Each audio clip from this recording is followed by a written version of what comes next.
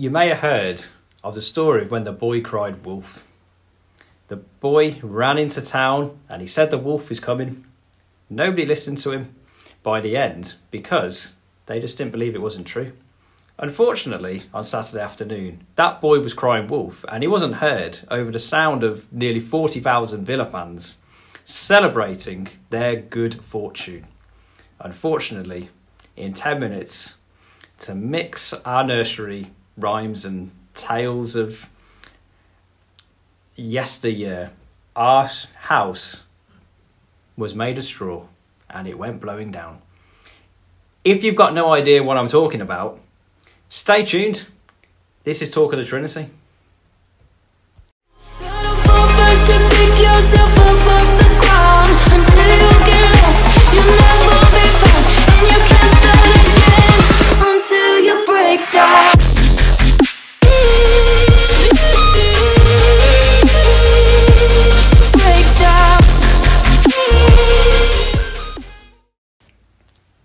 Hello and welcome to Talk of the Trinity.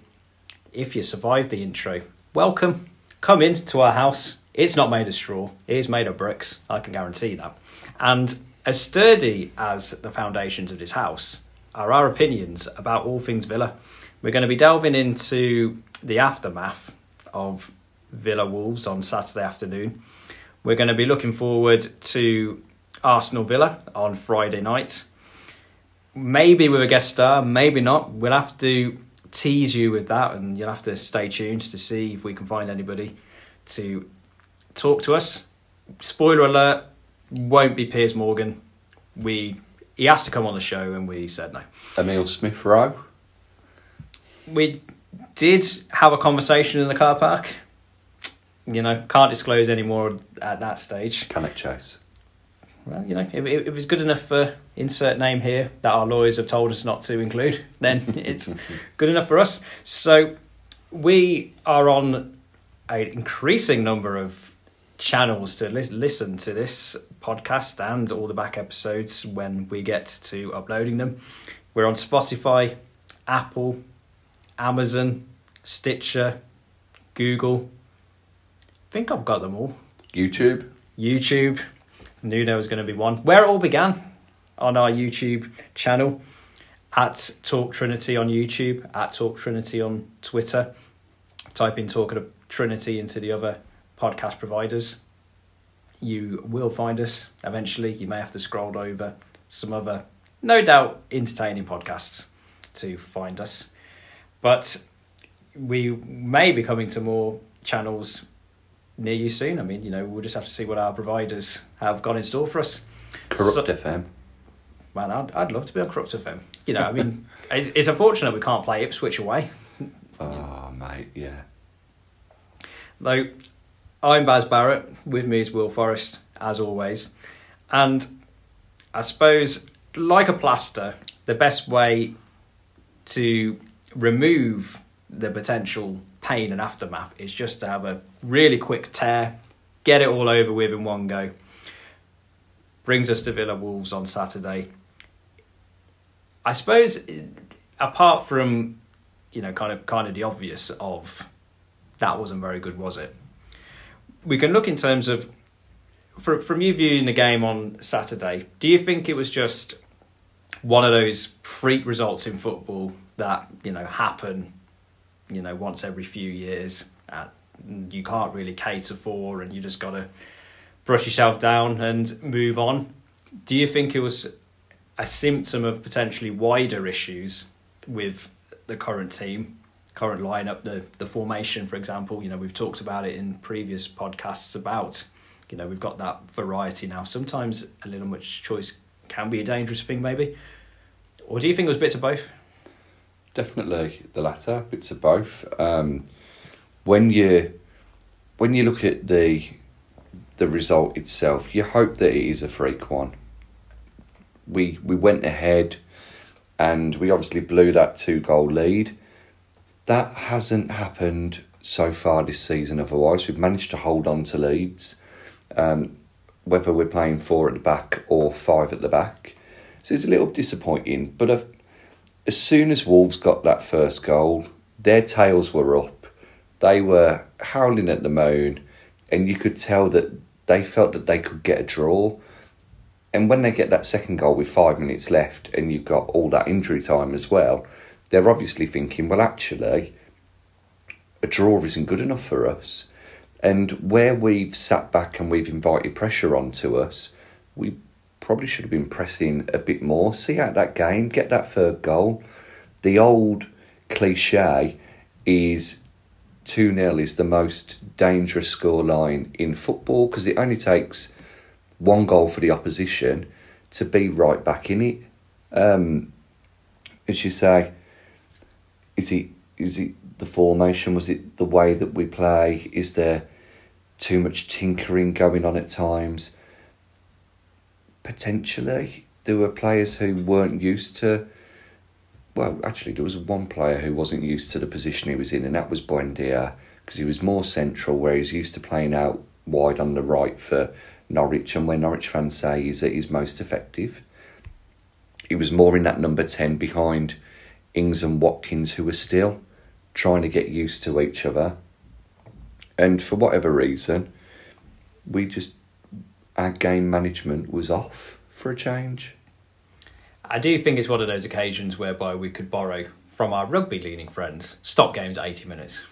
Take the 3 points from that stage. But on a more serious note, in terms of the formation, when you are in a situation, as we were, where the opposition gets a goal, it was almost out of nowhere, really. I do agree with you in terms of when we were 2 up, we were it seems like thinking that the job was done.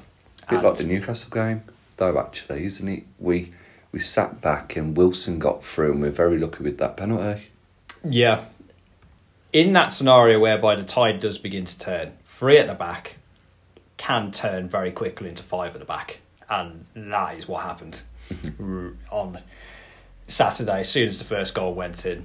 And in terms of the formation that we play, in terms of 3-5-2 or 5-3-2, as it turned into, it does allow a lot of space for the opposition. It's not a system when, apart from Man United away, the stats show that was the exception, really, in terms of it's not a formation we really use to push high up the pitch to really pressurise the opposition in terms of the final third, in terms of the Gengham press and other variations are available. It's quite a structured formation in that sense. Let the opposition have the ball and play in front of us, and when they do nothing with it, it is quite easy to just sit in the respective lines and absorb the pressure and hit the opposition on the counter, which the formation, I think, lends itself more to do, hit a team on a counter. It's a little tricky in terms of when you're in that position, you're 2-0 up, you've got the goals. Pushing forward further, it's not quite set up in terms of, okay, we're going to hit teams for the jugular now. It's kind of, you do end up in that halfway house, which I think has happened on Saturday. And the interesting stats in terms of Saturday was our number of pressures was the lowest we'd had all season. Watford was second lowest, and Tottenham wasn't much better. The 4-3-3 formation appears to allow whether it's a formation or whether it's the players, I think that's a different debate, but we were putting more pressure on the opposition when we were playing 4-3-3 than we were or have been 3-5-2, apart from Man United, where we had the most pressures that we had all season. So we are delving into the stats here. I think the Man U was like 158, 159 pressures. We are educational and entertaining bunch here, talking of Trinity. But in terms of that tactical setup, and it doesn't matter what formation you play, when the tide begins to turn, it's very, very difficult to then go, okay, we're going to completely change our momentum. And we did just keep going backwards in that last 5-10 minutes. And it wasn't really a situation whereby I thought Wolves played particularly well.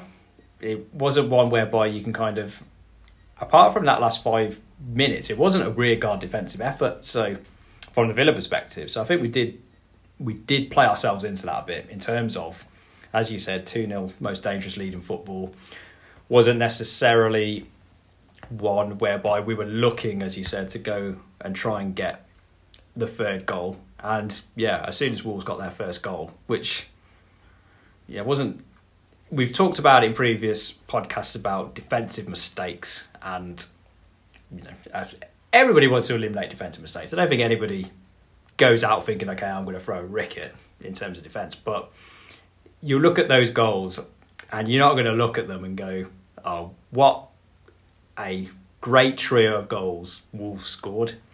Even the free kicks, a deflection at the end, you got to look at them and go, they were preventable. And so I think in terms of going back to the point of whether it's a freak result or something deeper with the formation, I do agree with you that it's both, because the stats in terms of, I think, Premier League history, only 3 teams have won from coming back to score 3 goals in the last 10 minutes.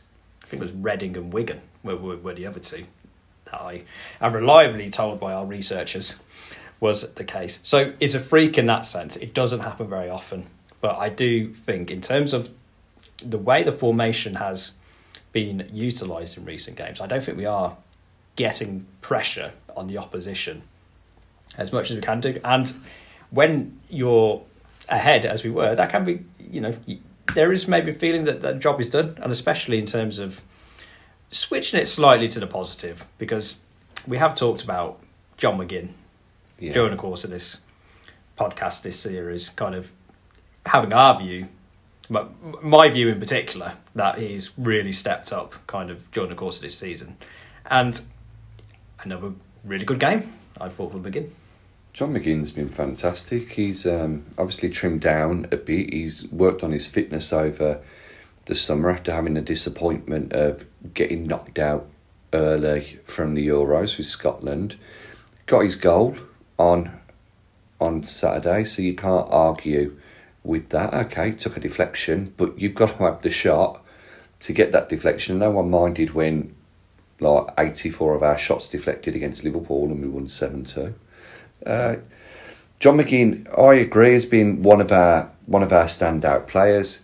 For me, only pipped by Douglas Luiz, who again played very well at the weekend. Obviously very tired because of the excursions for Brazil, and needed to come off. Nakamba comes on, who's naturally more defensive than him. You'd think that would help shore up the game, and it was only 1-0 at that time.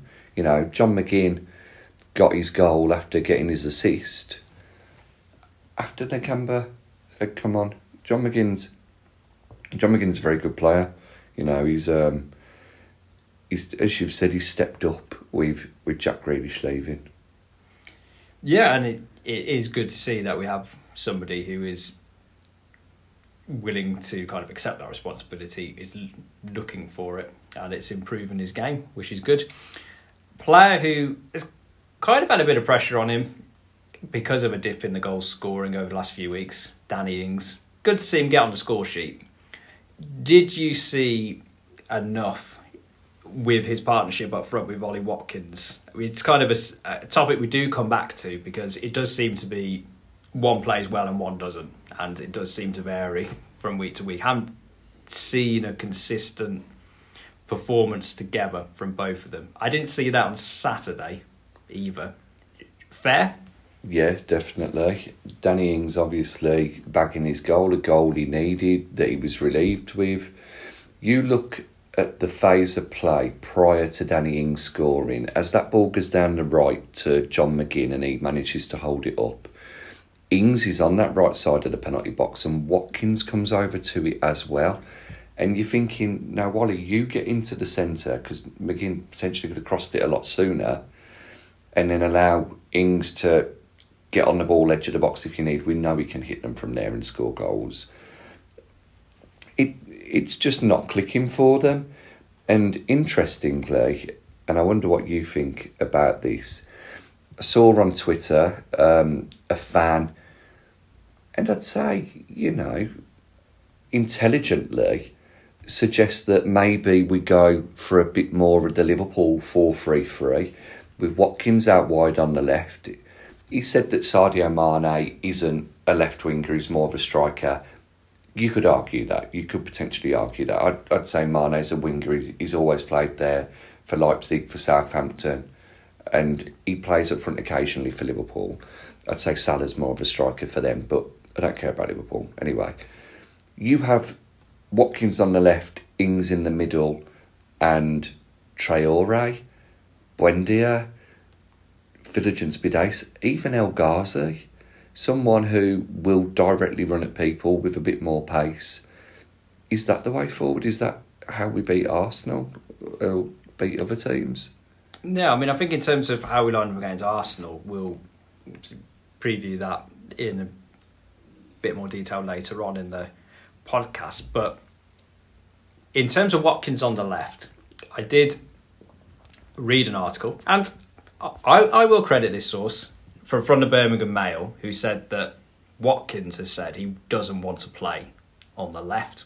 Whether that's in terms of, I suppose, a narrow three up front, or whether that's kind of, a wider kind of front three, which is really a front one, kind of with, kind of the two really kind of more hugging the wing, is an interesting debate in terms of whether you should be considering that or giving. Well, firstly, I don't think you should be giving a player that power of veto. Anyway, I mean, you play where the manager tells you to play, and for what's best for the team. I think in terms of, I said earlier on in the season, I think I can see this situation whereby Ings is up front, kind of the focal point, and Watkins is on the left. I still think in terms of if you're going to play 4-3-3, then that is the way to make it work. And I think in terms of the stats don't always tell the entire story, but the reality is Watkins has only scored one all season. Yeah. So in terms of if you are looking for a central striker, Ings, even though we mentioned he had a bit of a run without goals, he scored more and he looks more likely to score. So if we're going three up front, I would play Watkins on the left, Ings in the centre, and then on the right, I mean, it was disappointing. I think Traore wasn't fit against Wolves on Saturday. I think he could have made an impact. So once he is back firing and fit, if we're playing the three up front, then that's the three I'd play. I suppose the other one, sorry to interrupt you, because I completely forgot this player, and this might help with your thinking. Leon Bailey.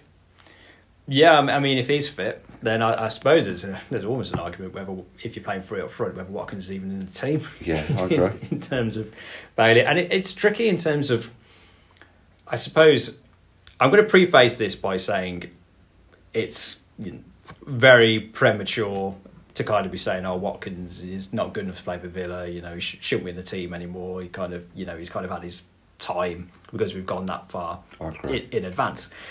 But you're looking in terms of, I suppose, the medium term. And I think Bay's a very exciting player, but I suppose if you're having your cynical hat on, he's been fit for 20 minutes and he's been injured the rest of the time. So I suppose in terms of planning the future around Bailey is perhaps a little premature. Although we on the podcast have been excited about Bailey and we've freely admitted that we're really looking forward to getting him in the team. And when he's fit, I think we think he should be looking to knock down a door of that starting 11. But in terms of that kind of that front three setup, if you've got Bailey on one side, Traore on the other, I suppose that's what you call a wider front three, to use a non-technical term. Ings is that focal point. Yeah. That is it. Watkins is going to have to settle for a place on the bench when fitness kind of comes in, or he proves himself. If we are going to play the two up front, I think realistically speaking, Watkins is going to have to start putting the ball in the back of the net, to use the old-fashioned, kind of cliche, along with Ings, to have, the current position. Last season, he was our only striker, really. Yeah. And he had a good season. And so maybe that led to the suggestion that he can perhaps be a bit more forceful about where he'll play or won't play, or what he'll be saying to the manager. There's only so much credit in the bank you can get for that. And it'd be interesting to see how Dean Smith approaches that, because another theme I suspect we'll be talking about during the rest of the season, that we have done pretty much every week so far, is there is at the moment I'd still say minority, although a vocal minority, who don't think Smith is good enough for the Villa job and want him out. I mean, in terms of, I'm sure they enjoyed our Dean Smith special last week. If you haven't listened to that, check it out on all the channels that we mentioned at the start of the podcast. But there is going to come a stage, if results keep going against Villa, then Smith may be looking to go, well, I've got to kind of maybe start looking at what's going to save my skin in terms of this job. And if that means saying to Ollie Watkins, sorry, but, you're playing on the left or you're not playing at all, then, yeah, I envisage that is going to be a conversation that's going to be escalating near the top of Smith's to-do list fairly quickly. I mean, we said it in terms of the Wolves preview. The fact that we've got, compared to last season, more attacking options for us to be talking about in terms of chopping and changing, I think is a good situation to be in, obviously. But it is a little bit, I suppose, if you really throw back the historical comparisons, like 97, 98, when we had like York, Collymore, Milosevic trying to play the three up front kind of back then. Yeah. It didn't really work at the start of the season. It is sometimes, well, the cliche is you can have too many good players. I would disagree in terms of seeing some of the teams we've had in the last few years. I don't think you can get enough, and you should be grabbing onto all of them. But yeah, kind of feeling the way into accommodating the best players into the team, the best players into the system that you're going to be playing. It's going to take time. We've said it's going to take time. Doesn't help when you have freak results such as this, because it's very easy to jump to conclusions about, there's no chance we would have been losing that game if we had somebody else in charge, or we've been playing a different formation. Maybe, maybe not in terms of, you never know for definite, but I do think it is a little premature to be unduly concerned at this stage, but I'm not naive enough to think that there's nothing that can't be learned from these games. And we talked about tactical flexibility before, being able to play 3-5-2, 4-3-3. What I hope comes out of this game is that, because the 3-5-2 first came in against Chelsea, we played well but lost. Yeah. Then Everton played well in spurts and blew them away in 20 minutes and won 3-0. That is where we've played 3-5-2 pretty much every game since, in terms of that. I hope what Saturday does is have that step back moment in terms of picking the team for Friday, and beyond that, thinking we don't necessarily have to play 3-5-2 every game, in terms of we can adapt this in terms of horses for courses, and there's going to be some games where 3 up front is going to be better, and 4-3-3 is going to be better. Sometimes 3-5-2, 5-3-2 is going to be better. But I hope, in terms of, if there was a tendency to, we're just going to stick with 3-5-2 now, that that's kind of been lifted as a result of this game. And if it is, then, well, we're stretching for positives. We can take that as a positive, I would say. Definitely. And as you say, that 4-2-3-1, the 4-3-3 are other formations that we need to look at. Maybe going back to the Wolves game and looking at subsequent home games, maybe 5-3-2, 3-5-2, 3-4-1-2, whichever formation it is or variation is playing, maybe that isn't the home formation. But it's a bit catch-22 really, because you want to be more attacking at home, having two designated strikers on the pitch up front in Ollie Watkins and Danny Ings is probably about as attacking as you can get, unless you throw Cameron Archer on as well or put Leon Bailey up there. But does two up front work? Are you better off having, as you said, Traore and Bailey? Bailey, whilst we mentioned his 20 minutes against Everton, he also had a fantastic 20 minutes against Watford. Apparently it's all he needs, to contribute to games. 20 minutes, that's all I need. I'm off now. See you later, lads. You've got him playing, he'll hug the touchline, but he'll also come inside. Whereas Bertrand Traore, every opportunity he gets, he'll cut inside from that right-hand side. You've got Buendia who can play there, Philogene Spidace, El Ghazi, as we said. Now, Ghazi didn't shame himself at the start of the season. He's been very unlucky not to be playing, really. I think it just goes to show the calibre of the squad more than anything about his performances. So, yeah, it's definitely a positive, knowing that, hang on, actually, that might not be the best formation to play all of the time. Time will tell come Friday as to whether anything has been learnt. And speaking of lessons and things which have been learned, you'll remember at the start of this podcast we mentioned the boy who cried wolf. A boy who came to town and said there was a wolf when there wasn't one there at all. I'm afraid Baz has done you over, as there's no Arsenal preview on this podcast. Instead, just like any good nursery rhyme, we're going to leave you wanting more. Tune in before Friday's big game, where we hope to see the Villa smash the Gunners. And as always, cheers, ta, thank you very much, and up the Villa.